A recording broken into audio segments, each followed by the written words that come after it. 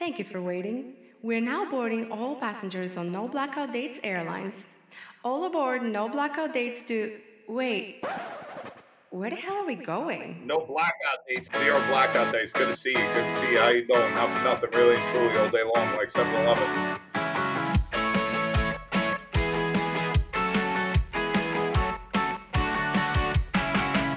To me, if you sign up to go to a comedy show, you're signing away your right to get offended by pretty much anything. So I might walk away from one show going like, I'm the greatest comic alive. And then the next day I'll have a different crowd and be like, I need to change the way my face looks. I always have and still do have a crush on Avril Lavigne.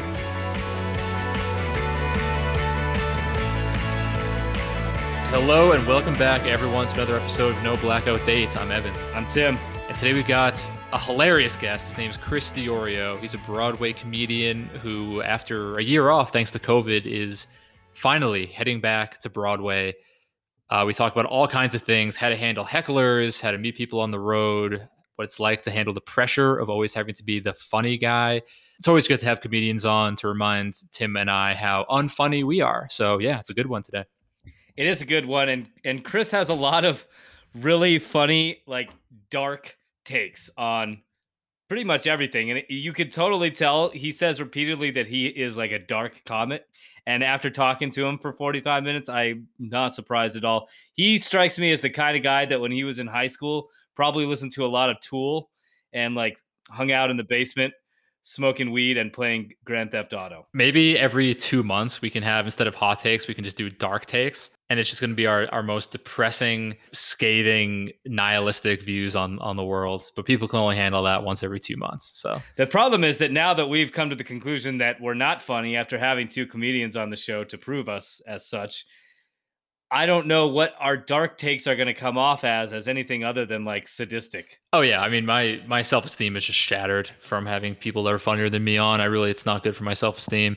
And we talk about that. We talk about insecurity and self-esteem on the show. So that's appropriate. But it's nice to have a break from our usual fare of deeply thoughtful, introspective, highly analytical discourse and actually laugh for once. Right. And speaking though of deep introspective conversation, Tim, let's get into hot takes. Question number 1. If you had your own TV show, what would it be about? Sure. I think that would come down to the phase of life that you're in, because I did for about 5 years, well, maybe 4 years, have an internet radio show that was aired on public access where I talked about local music. What? I didn't know that. We've been hosting this show for like 6 months and you'd never told me that you've literally hosted a radio show before. That's crazy. Yeah, man, I did that when I worked at the music magazine in Denver. I hosted a show for quite a while. We were sponsored by a dispensary, so I had to all of our ads were weed ads, even though the show was about music. And so we'd have to have like guests from the marijuana industry all the time. It was interesting because it was supposed to be a music show, but it ended up being just as much about pot as it was about music. What was your lead in? Like, I'm imagining you as like this old school radio guy being like, "Ooh, welcome back to Denver 102.3. I'm Tim Winger, your host today." I wasn't quite that bland. I think I sounded kind of like I do now, but I wasn't nearly as hip and cool as I am now. Did you have a sign off like "Stay classy, San Diego"? Stay high, Denver. I don't remember what it was. Okay. But I would say if it was a different phase of life, now it would probably be, I mean, as cliche as it sounds, it would probably just be a travel show. Okay. Yeah, I forgot you didn't even answer my question. Yeah, travel show? Like, what do you mean, though? Like, that's luxury villas, like backpacking? What is it? No, certainly not luxury villas. It'd be more like outdoors stuff, like snowboard travel. I could do a show on snowboard travel. You know, I think would be great is a show like Idiot Abroad. If anyone doesn't know Idiot Abroad, Ricky Gervais show, they send like a guy who's a total hermit who's never been anywhere to all these different countries in the world to see his reaction and how he acclimates.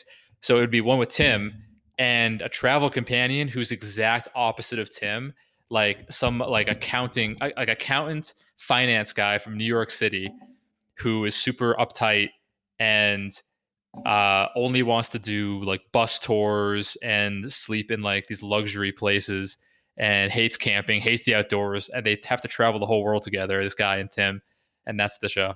Right. That would actually be pretty funny to see like how much we were at each other's throats. All right. Next question. In Italy, they eat salad after the meal.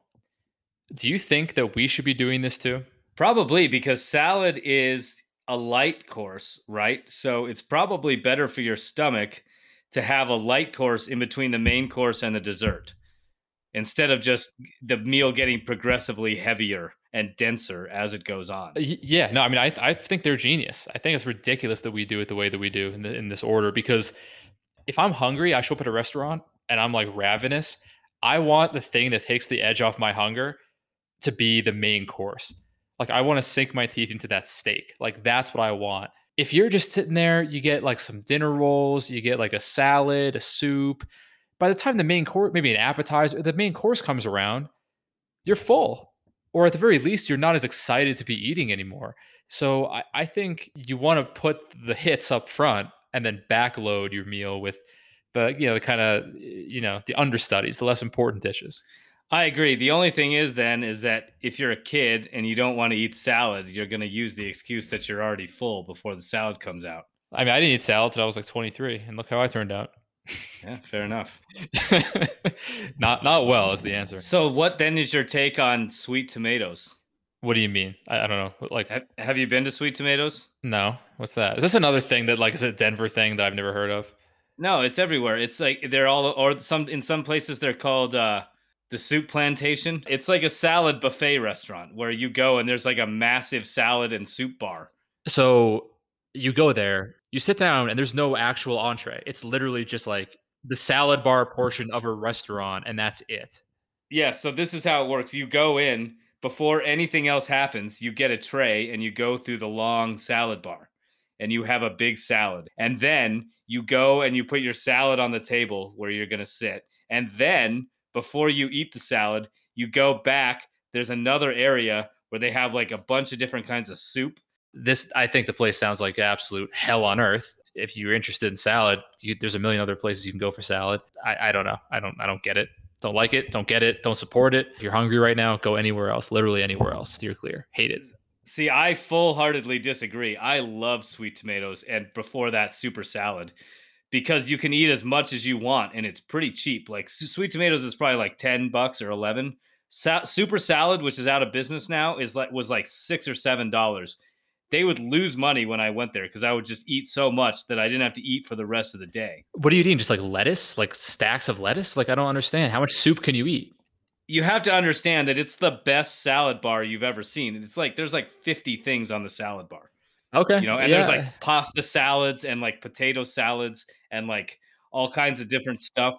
To me, pasta salad is like a poor man's version of pasta. It's like the Christmas or Christmas ornament on the tree that is like kind of crooked and broken and ugly, but that you still just kind of keep it there because it looks better than nothing. That's pasta salad to me. Well, I have a challenge for you, Evan. I want you to go to Sweet Tomatoes and tell me if it's not awesome because I think it's awesome.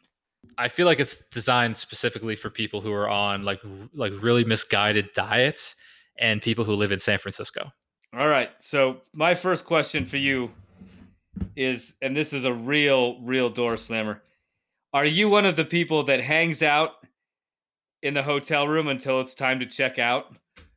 Or is that weird and you just get up and go in the morning? Absolutely. I stay there until the exact last minute. I love it. Unless I'm like in a rush or have somewhere to be, obviously. But like, no, if left to my own devices, I love hotel rooms. I love just like being able to hang out there, watch TV, sit in the air conditioning. And then like the maid knocks like 2 minutes before I'm supposed to be out. It's like, nope, no. I got 2 more minutes. Yeah, I will say that over the last few years, traveling a lot for work and staying in hotels pretty regularly. One thing that I really love is on the day that you fly out to go somewhere else is if you have an afternoon flight or a late morning flight, is just kind of hanging out at the hotel, going to the breakfast, going back to the room, taking some time to relax and read and then go. Like, yeah, I used to be like so anxious that I couldn't sit in the hotel room, but now I really like it. Yeah. I mean, I know that having worked in hotels before, I feel like that's kind of a shitty thing of us to do because the earlier you get out, the easier it is for them to get in and clean and turn it over. So to just linger for absolutely no reason, just to say that you got every last ounce of hotel stay out of it is kind of stupid. But no, that's me too. I love it. Love just hanging out in hotel rooms. I mean, you paid for it. Might as well use it. Yeah. Okay, next question. Share a time that you heckled someone. And like a comedian. Yes, this ties directly in today's episode, and I have an experience that I'll share after yours. I haven't. It's partly because I haven't really been to many comedy shows. Not to say that if I had been to more comedy shows, I definitely would be the guy heckling. But no, as we'll hear in the interview, my views on heckling are, I think you're just a trash human being if you do it. So no, that's not me. It's not something I've ever done. But Tim, I'm sure you've been heckled as a performer yourself. Yeah, I mean, when I was in a punk band, we used to get stuff thrown at us sometimes, but it was more like that's just kind of what happens at those events, But I did heckle a comedian once, and I'll tell the story. So it was in a bar in Denver on Broadway, and this was many years ago, and I had been drinking quite a bit. I was young when this happened, but I always have and still do have a crush on Avril Lavigne, and this comedian was doing a joke about Avril Lavigne. He was like making fun of her. And I stood up and I said, I'm trying to remember exactly what it was that I said, but it was like a bar. It wasn't a club. It was like a dive bar, and I was just sitting at a table with my friends. And I stood up and was like, made some comment about Avril Lavigne and how amazing she is and how I was in love with her. And like the whole bar was like, what the fuck is this guy talking about? And the comedian literally stopped his show and was like, that's amazing. I don't even know what to say to that. I'm not surprised, I guess, given your punk rock tastes, but yeah. I mean, Avril Lavigne's hot. I mean, I don't blame you. And I don't blame you for standing up for your girl when times get rough. I'm curious what the joke, two things. I'm curious what the joke was. I'm curious what you said. I can only imagine you just like standing up incensed, like trying to defend your queen, You got to respect that. Yeah, it was pretty funny. I think I even wowed my friends. I think they were like, oh my God, I'm embarrassed to be seen with this guy. And it's not even, I love that it's not even something you did because you thought it was like funny or you were like offended or you just like, it was probably just such a visceral, impulsive, spontaneous reaction on your part. Like you heard her name, you heard her being spoken ill of. And before you knew it, your heart just took over and you just sprang to your feet and came to her defense. Oh my God. Love it. Chivalry is not dead. That's right. Chivalry is not dead. And I just proved it. And with that, that'll do it for Hot Takes. We're going to get into it with Chris, and we will see you on the other side.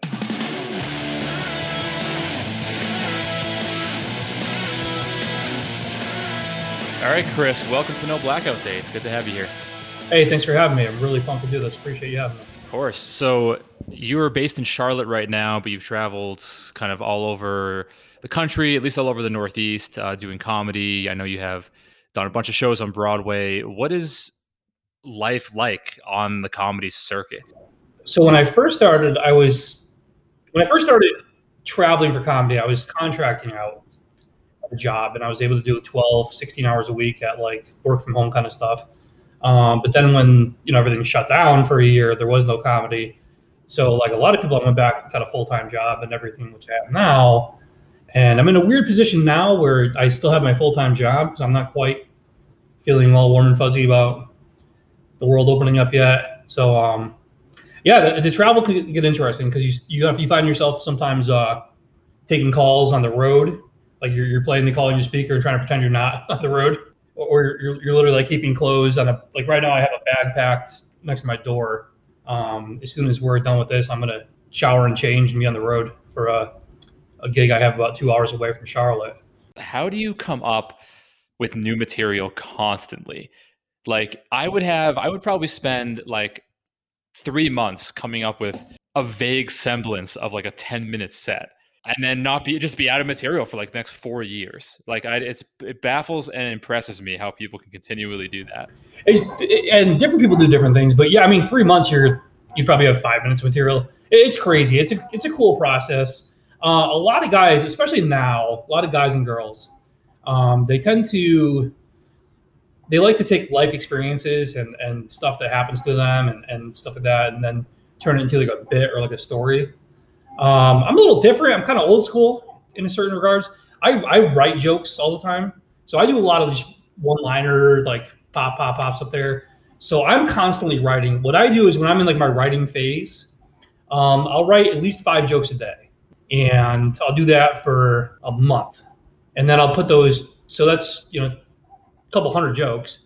I'll go through and be like, which ones might actually work, and I'll put those on stage at like open mics or sprinkle them into some other sets that I'm doing, and I'll kind of just literally I'll have a checklist at the end of the show because I'm doing one-liners. I'm like, that one worked, that one didn't work, that one didn't work, that one needs work, that one needs work, that one needs work, and stuff like that. So you got to constantly be sort of in a writing process. A lot of my peers, what they do is, the classic thing's always like, oh, you're going to turn that into a joke, aren't you? It's like a lot of guys, yeah, they do. Like when they're out there and something funny happens to them or some strange coincidence in life that happens to all of us, they go, oh, they got their phones out, like, all right, let me write that down. And then they get home and try to work it into a bit. Do you appreciate that, or is that obnoxious and annoying? Oh, that would be such a good joke, man. Like, oh, you have to write that down. Like, are you just like, just everyone leave me alone? I'll write my own jokes, please. I appreciate it because when they're saying that, they're saying like, I recognize that you're a comic and this is what you do for a living, and I'm genuinely, I believe that they believe they're trying to help me. Oh yeah. Oh, it always comes from a good place. See, this is why comics are a lot easier to get along with than writers. They're a lot more welcoming of well-intentioned advice. Well, it's interesting too from the writer's side, and I don't tell me if it's the same with comics, because people will say like what Eben just said, like, oh yeah, like that would make a great story, but they don't have the context of the workflow of putting something together for presentation or for publication. Like it's not like you can just take something and turn it into this and then it's all good. Like there has to be an angle and it has to like accomplish a certain goal, or no one's gonna care. There's no it's hard for people to grasp the context is what I find. Yeah, no, you hit the nail on the head. A lot of it's context. It happens a lot when you're out with your friends or some people and something funny like happens and you react to it. You maybe make a comment about it or a joke about it, or somebody else does. And like, oh, you should write that down. And I'm like, okay, well, I'm on stage next month doing this joke. They're not going to see this person fall over the scooter that I make a joke about. And so I have to be like, yeah, picture this. Somebody's walking. So then I have to do like 5 minutes of explanation to set the scene for the context you have. Right. And also it's not as fun when you come off the cuff and you punch right there and like, oh, it's hilarious. And you're like, yeah, well, it's not going to have the same effect 3 months down the road, nor is it going to have the same effect if, you're telling the same jokes over and over again for months, if not years sometimes, to get your set really where you want it to be. So it might be funny now, and it might be a little funny in a month and a half, but that's not going to be funny in 6 months when I've told it on stage 50 times. You have to be able to distinguish like a you had to be there joke from a joke that'll translate well on stage to other people 5 months from now. Yeah, and that's for a lot of people, that's the toughest part about the writing process for them is you have to take something that, generally funny stories, but usually stories have a lot of fat in them. Like you said, there's a lot of context in there that doesn't need to be there. There's a term called GTTF, get to the funny, that we like to use. It's like the more stuff in there that's not funny, the longer you're losing the audience. Stand-up is a unique beast. If you're up there for even improv comedy, you could be up there for a couple minutes even and set a scene and try to make a laugh. If you're up there doing stand-up and you go like 30 seconds without a laugh, you feel like you're dying. You want to die. You want to kill yourself in front of the audience just to make them react to something, and then just. So, is it awkward at all to kind of test that stuff out? Like if you have like a bigger gig and you have a honed set, and then you're kind of going back to the open mics and the smaller clubs where your set might not be as honed, is that awkward to you? Like to see like the crowd might not react the way that you want them to react, and then they might judge you for that? Tim, GTTF, get to the funny. You've been talking for like 20 seconds and I haven't laughed once. Yeah. I know. It's brutal. And especially, like I said, I'm mostly a one-liner guy. So when I'm going up, like let's say I have 31 liners I'm going to try out tonight, I do a setup and then a punchline. Setup, punchline. And after that punchline, I literally, for better or worse, I stand there and I just wait for a reaction. And if it doesn't come, I look like an idiot for like 5 seconds. Yeah. And sometimes I'll have 4 or 5 jokes not landing in a row. And I'm like, why did my parents even have me? I'm like, last night I was actually watching a Netflix comedy special, and the guy was talking about how awkward it was for him to perform at a corporate gig, like some, company just hired him to come do like their Christmas party or whatever. Nobody knew who he was. Nobody laughed. Half the people probably weren't even native English speakers because it was a really big company, excuse me. And he was like, it was freaking awful. And I was trying to think about that. Like, I bet all comics are hesitant to take those corporate gigs if they didn't pay well. Is there like anything that compares to the awkwardness of that? Yeah, I've done a few. I mean, so early on in the pandemic, Zoom comedy became a thing, and everyone hit you up like, you want to do Zoom shows. Right. Those are terrible because there's a lot of times you pop on the Zoom call, there's let's say 35, 40, 50 people on the Zoom call. 40 of them have their cameras and mics off, so they're getting no feedback from them at all. So then even if like half the people are paying attention, you got 5 out of 50 people actually listening to you. And when you tell a joke and then you hear like a slight oh, this is great. People have to unmute their mics just to laugh. Yeah, people won't. They'll sit there and they'll have this is what they want to do is they want to turn the computer on. They want to go sit on the couch and have the camera and they want to walk around the house while you're doing your stuff. They want to kind of do their thing. Because they're not vested in you. They're like there because it's their company thing. They didn't buy a ticket to see your show. Well, taking the live venue out of it just sucks all the energy out of the entire experience. Oh, 100%. Yeah, it's a total different, there's a lot that goes into making a really good comedy show outside of just having good jokes. I mean, good jokes are the foundation. That's like what, comedy's built on. But it's like, is the audience facing the stage or are they facing each other? Is it light in there and they can see everything going on? And is it quiet or is there blenders running through your joke? Coming up, you do a lot of like bar shows where you or somebody else, the producer, is like dragging a speaker and a microphone into like someone's dinner table. And it's a comedy show tonight. We didn't know that. Cool, we'll check it out. They're like, but they're not there for your comedy show either. They're there to eat dinner with their family. And on the other side of things, hecklers. Have you had to deal with many hecklers? You get a few. Mainly, there's. I haven't had any egregious ones. I don't get who pays money to go see a comedy show, and then even if they don't find like a particular joke funny, heckles, like actually just like makes fun of the guy on stage and just hurls insults and like thinks that is in any way like okay to do. Like I know it's a pretty common aspect of the experience, but it's just like to get into the mind of a heckler is fascinating to me. Like what makes someone heckle beyond being blackout drunk? Yeah, that's usually they're drunk and it's a certain type of person who like craves attention and they don't know how to get it in a positive way, so they want to ruin other people's nights to get attention. There we go. We just psychoanalyzed hecklers. There's kind of a code to it too. So if there's 3 or 4 guys on the same show and there's a heckler in the crowd or somebody just blatantly being obnoxious to all the comics, you kind of leave it for the last guy usually. So if I'm the headliner, right? So now let's say you're sitting in the crowd, you're heckling or being loud to all the comics. If you don't get kicked out before I'm up there, I'm sitting here. Now I'm a professional comic. I'm sitting here, I'm looking at you, I'm watching you, I'm cultivating stuff. So by the time I get on stage, I already have some ammo for you. And I know who you are, where you're sitting. I'm ready for you to say something. So you're going to say like, oh, get off it. And I have 5 or 6 jokes loaded in the chamber for you already. So I'm going to look at you and I'm going to pop one of those jokes off. And it's going to look to the crowd like I just did that off the cuff. And they're going to destroy you because you're like, oh, you just got wrecked. That's interesting because you see like comedy specials and you see people get heckled. And then there's always an immediate rapid response.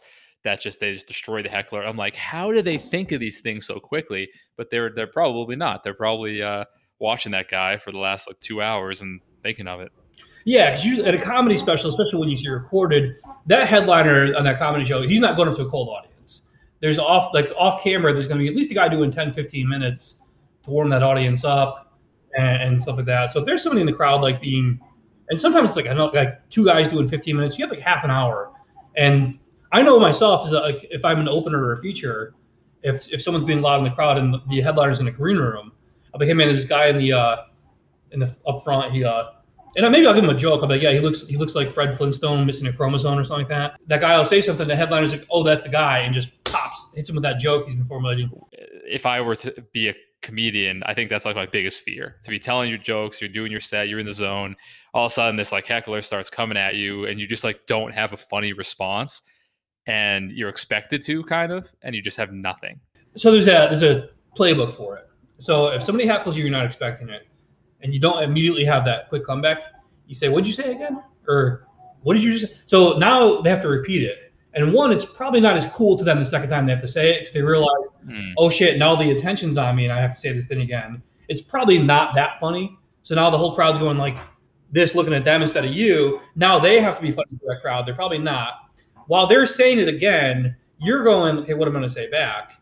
So then you have time, you make them repeat the joke, you look at them, you get the attention on them, it turns the whole crowd against them. Because now the whole crowd that came to see you now is looking at this other guy who they didn't come pay to see. So you're turning the crowd against them already. They have to repeat themselves. So you have that time for them to repeat themselves to both formulate a joke. And what they said is probably pretty stupid. So you can come to what they said. So it's kind of like a playbook to it. Do you think comics ever like stage a heckler in the crowd because they have such an epic response that it's just gonna like slam the audience? They're gonna be so happy that they just shut this guy up so bad, but it was totally staged.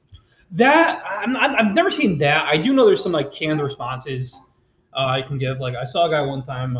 Some lady said something, and he was like, "The only time you should open your mouth is to switch dicks." That didn't apply to that lady. That could have been said to any lady, really anyone for that matter. But he had that canned response in there. And there's some other stuff like you can have, is the heckler an older lady? Well, you have your older lady jokes. Or is the heckler like a fat drunk guy? You have your fat drunk guy jokes. So I've done a few outdoor shows. And I love when somebody revs their engine, like you hear a call rev their engine. I'll make a joke about, hey, buddy, save some pussy for the rest of us, all right? And that just always crushes the crowd. So stuff like that you can kind of have in your arsenal too. So I like that idea though. Not to micromanage your how you operate, but I like the planting a heckler thing. Hey, we don't know each other that well, but I'll be happy to come to Charlotte and heckle you as a professional heckler. You can. It's fun. The thing is though, when you're trying to, the most annoying thing about hecklers is most of the time when you're doing a show, you're doing it for like not just to do a show, but again, you're trying to work through your material. You're trying to perfect your material. And if I have 25 minutes on stage, 20 minutes on stage, 15 minutes on stage, I prefer to do 15, 20 minutes of my material to get really good at my material. If I can plant the heckler in a crowd and roast them for a couple minutes, and that crowd is going to be like, man, the guy was hilarious, but I didn't get better at doing comedy for doing that. I had one crowd have a good time for a few minutes. No, you don't want to spend your whole set roasting a heckler. It's not your thing. So when you're on the road, what's the rest of the time like for you? Like, what are you doing? How are you getting through a routine and maintaining it? Because I've always felt like the next morning, are you conscious of like what people the last night might have thought of you, and does that come into your head, or are you just like grabbing your material and moving on to the next thing? It's all you think about. It's like whether it went well or poorly, it's kind of all you think about the next day. Whether you're riding that, sometimes you wake up like riding that high, like, oh man, I had a great show last night, those jokes crushed it. Or you're like, man, what went wrong last night? And you're kind of thinking about it. But are you constantly comparing how your set went to how other comedians that worked the same night performed? Like, oh, they were better than me. Like, oh, they got more laughs than me. Like that guy killed it. Like I suck. Like, is that getting to your head? I used to, and there's a couple ways of looking at it. So I'm at a point now in my career where I'm like a solid to above average, like middle act. I'll headline smaller shows, but mainly I'm like at the feature level where I guess like that's where I describe myself career-wise as like a feature comic. So a lot of times I'm working with like national touring headliners who I know they're better than me. So I'm there to like observe what they're doing, like what makes them better than me, like and like a lot of it's they've had more time, they have more jokes, they've done this more times. When I was newer, I used to like really get caught up on that though. Like if I did a show with 5 or 6 other comics and these showcase shows where everyone's doing 5 or 10 minutes and stuff like that, I would get really caught up in like, man, the guy was better than me, or man, why are they laughing at this guy or this girl and stuff like that. So they used to really eat at me. It's like a battle of the bands. Yeah, it is. Yeah, it starts to eat at you, and you're like, but over time you kind of let it go, and you're like, look, if I'm funny enough to do this, then I'm gonna have to be funny enough to do this, and just keep doing it.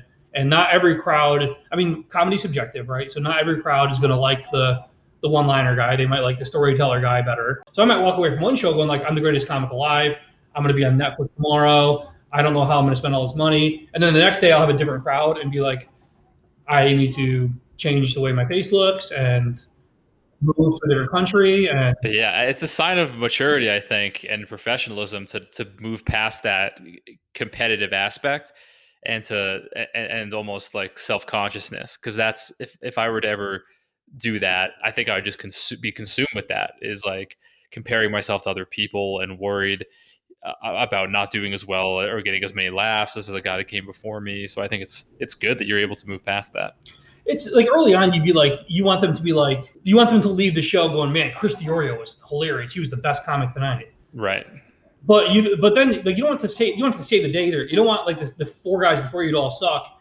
And you go, Chris Diorio will save the day, and then like, but they're already not laughing. They're already in a bad mood, and you realize like this is terrible. It's this weird symbiotic relationship. Yeah, if I have a good show and the other 2 guys on the show had a great show too, that whole crowd's going like, man, that show was hilarious. Chris was funny, Don was funny, Kim was funny, Russ was funny. Like all the guys in the show with me, they're not leaving going like, yeah, I put Chris first, and then Don, they don't do that. They leave going like, what a great show. Who was on that show again? Yeah, those guys were hilarious. So. Yeah, the audience isn't going home like ranking. Like, all right, time to put together our top 5 list of each comedian we saw tonight. Yeah, they're not like YouTube video like tier listing the comics they saw the night before. Like, yeah, what are your favorite places that you've performed? Broadway. Broadway's my favorite. Yeah, just because of the crowd energy, the venues. Yeah, it's it's the perfect storm. Like they're going there to laugh because they're going to Broadway Comedy Club. Like it's a destination club. Like people are in New York City, a destination city. They're in a destination club because it's Broadway Comedy Club. They're ready to laugh. The club's set up perfectly. It's dark enough that you're not seeing any nonsense, and it's quiet. They're all well-trained staff. The whole crowd's facing the stage, and they're there to see comics, and they're there to hear jokes, and they're not there to, I think there's a certain energy. Like, oh, I'm in New York City. I'm gonna hear some stuff tonight. That's the other thing. I think we've talked about this also, Tim, is like audiences that will go not heckling, but being offended by comedy.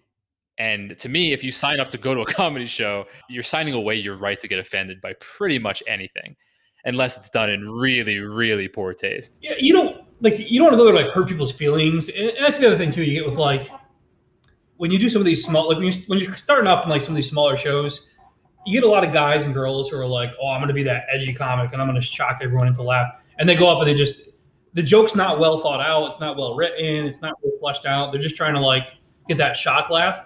And they just say something stupid. And you're like, that's not a joke. Like, it's not a joke. Like, there's no punchline. There's no setup. There's nothing to it. You're just trying to say something offensive for like some shock laugh.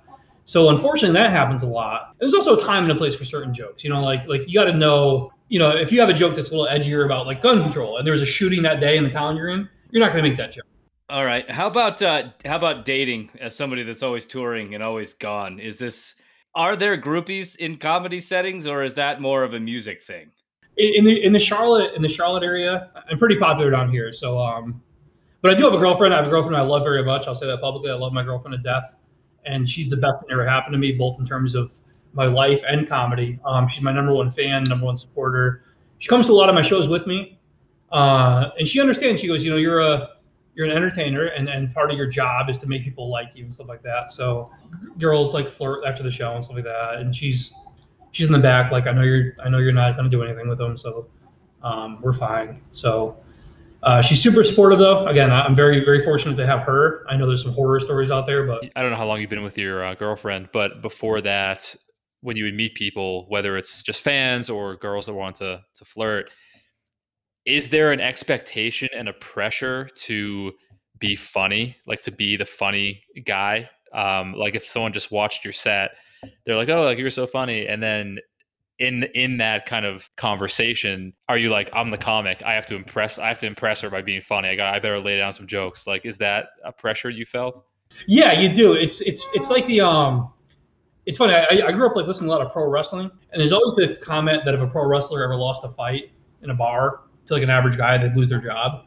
And you kind of think as a comic, you're like, I'm not on stage right now, but if I'm like in a bar in another town that just saw me perform comedy, and I'm, again, like my brand, I want to be funny for these people. So they go, oh, you're hilarious. I want to come see you on stage. I want to come pay a ticket to see you. There's this, though, like, even if you're in other aspects of entertainment, like if you're an actor, you might have an interesting, cool job, but if you meet someone in a bar, they're not going to expect you to be funny and entertaining necessarily. Whereas I feel like with comics, if you know someone's a comedian, then you meet them in a bar and you have like a half-hour conversation, and they're just not funny. Like they don't make you laugh. They don't make you like, they're not entertaining you in that conversation. They're just being themselves.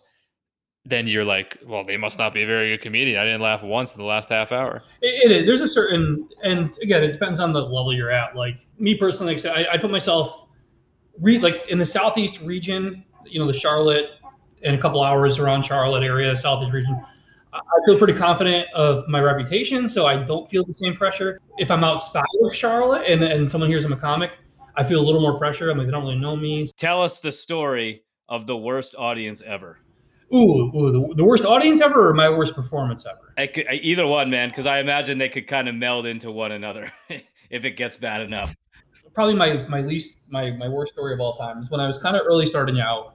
Like I said, I think I mentioned earlier, I do a lot of dark humor, but I used to do it in like a super like monotone, deadpan manner.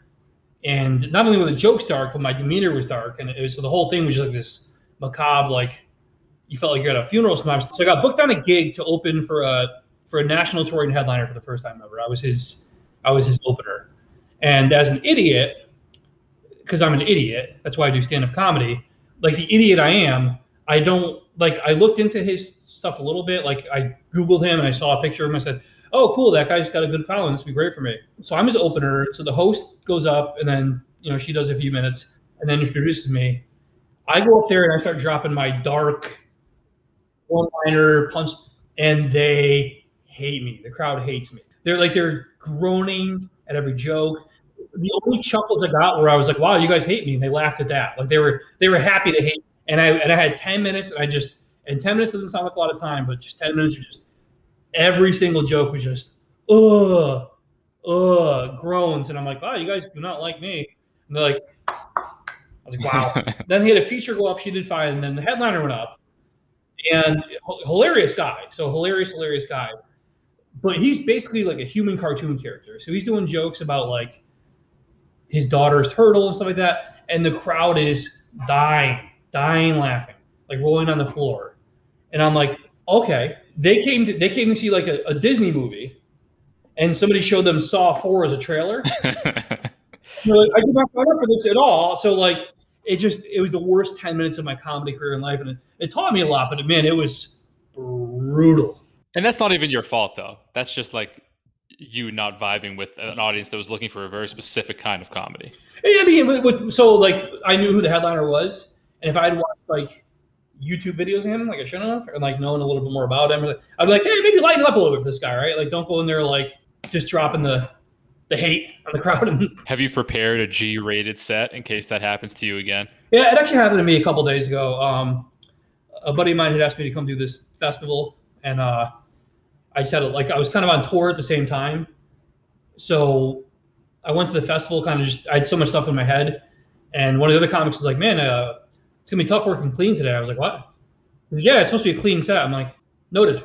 So like I planned on doing different stuff, and like 5 minutes before I got out there, I'm like, okay, I had to pivot, and I had some jokes I wrote about like Godzilla and stuff like that, and some other stuff.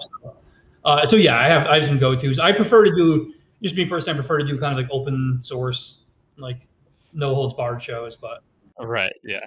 Well, thanks so much for coming on. This was a blast. I appreciate you guys having me. Where can people find you if they want to check you out? What shows you got coming up? Sure. So I'll be in Charlotte until May 7th. Probably the big show you want to catch if you're in the New York City area. May 7th, I'll be in the Broadway Comedy Club for their All-Star show. That'll be a great show to catch. If you're here in the Southeast, May 21st, I'm on a Southeast All-Star show at the McGill Rose Garden here in Charlotte. It's going to be a huge, huge show. Collection of some of the best comics in the entire Southeast are on that show. But go to Chris Diorio Comedy on Facebook, Chris Diorio Comedy on Instagram, or Diorio Comedy on Twitter for upcoming dates. Yeah, and remember, if you need a professional heckler, just a call away. Yeah, I got your number now, so I'll shoot you some terrible things to say about me in advance. So. Yeah, hey, you can even tell me exactly what insults you want me to hurl, and I'll do it. Actually, that sounds great. I always wanted to heckle myself, so I just use you as yeah. as a kind of to heckle myself. So. Yeah, we won't even delve into the psychology behind that. No. All right, man. Take care. Take care, guys.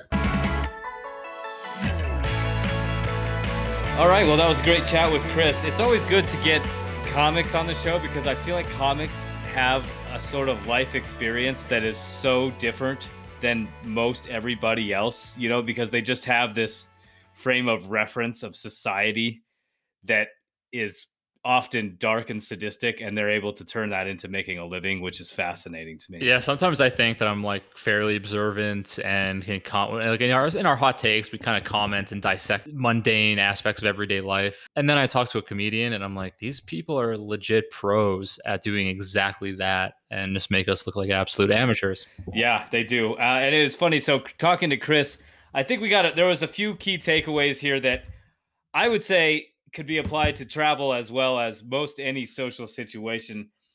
The first one being something that he blatantly said, read the room when you're on the road, because what you're used to in your home culture, as far as the jokes and the stories that you're telling, very well may not be appropriate where you are right now.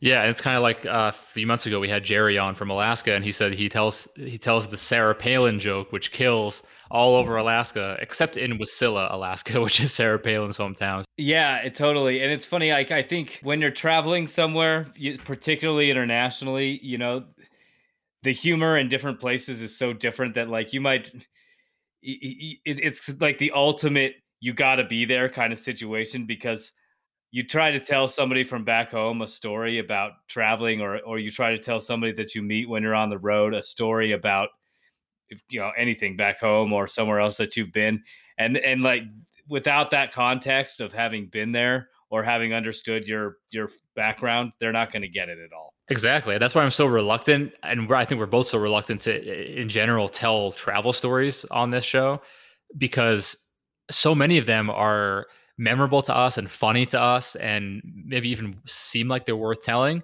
But the second you open your mouth, you kind of realize you had to have experienced it firsthand, or it's just not going to have the same impact. And the same thing is true of comedians, and realizing like, you know what, 99% of the things that happen to me might be hilarious in the moment and be a great story to tell my buddy like the next day, but is that going to translate 2 months down the road to an audience of 500 people? Like, probably not. Probably not. And I think a lot of the best, one thing I've found with traveling in particular, is a lot of the best memories and stories I have gained from that are much better kept to myself and appreciated by myself, which is interesting, and kind of leads us into another takeaway that we had from this conversation with Chris, and he noted during our heckler talk, we had a whole long talk about this. The best thing he said tonight during this interview to me was, people who put other people down have self-confidence issues. If you're there heckling, if you're gonna, like you said, Eben, if you're gonna pay to go into a club or a bar and then heckle people, you probably have self-confidence issues. You are the one that wants the attention on yourself, because there's something else going on there. I think judgmentalness is the single worst quality that humans have, and yet it's so pervasive. Everyone exhibits it in some end of the spectrum or another, and I can immediately tell if I'm comfortable with somebody based on whether I perceive them to be judging me in any way. Yeah, I mean, there's a saying that average people talk about people, good people talk about things, and great people talk about ideas.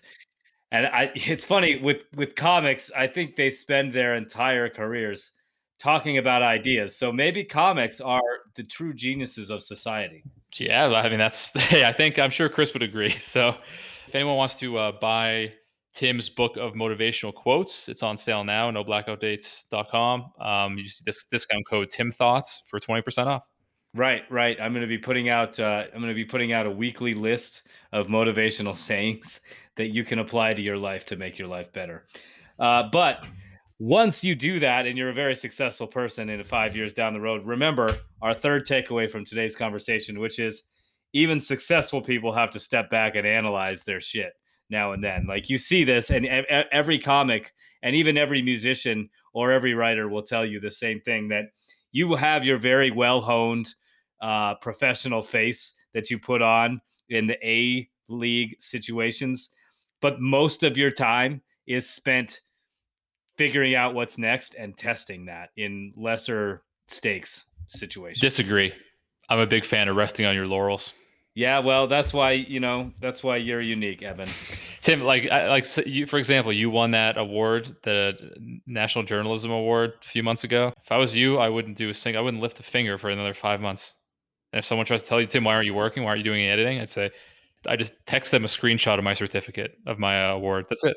That's a good idea. I will, if anytime somebody makes a suggestion on my stories, I'm just gonna, like, they comment on the Google Doc, like, I think you should change this. I'm just gonna comment back with a screenshot of my award.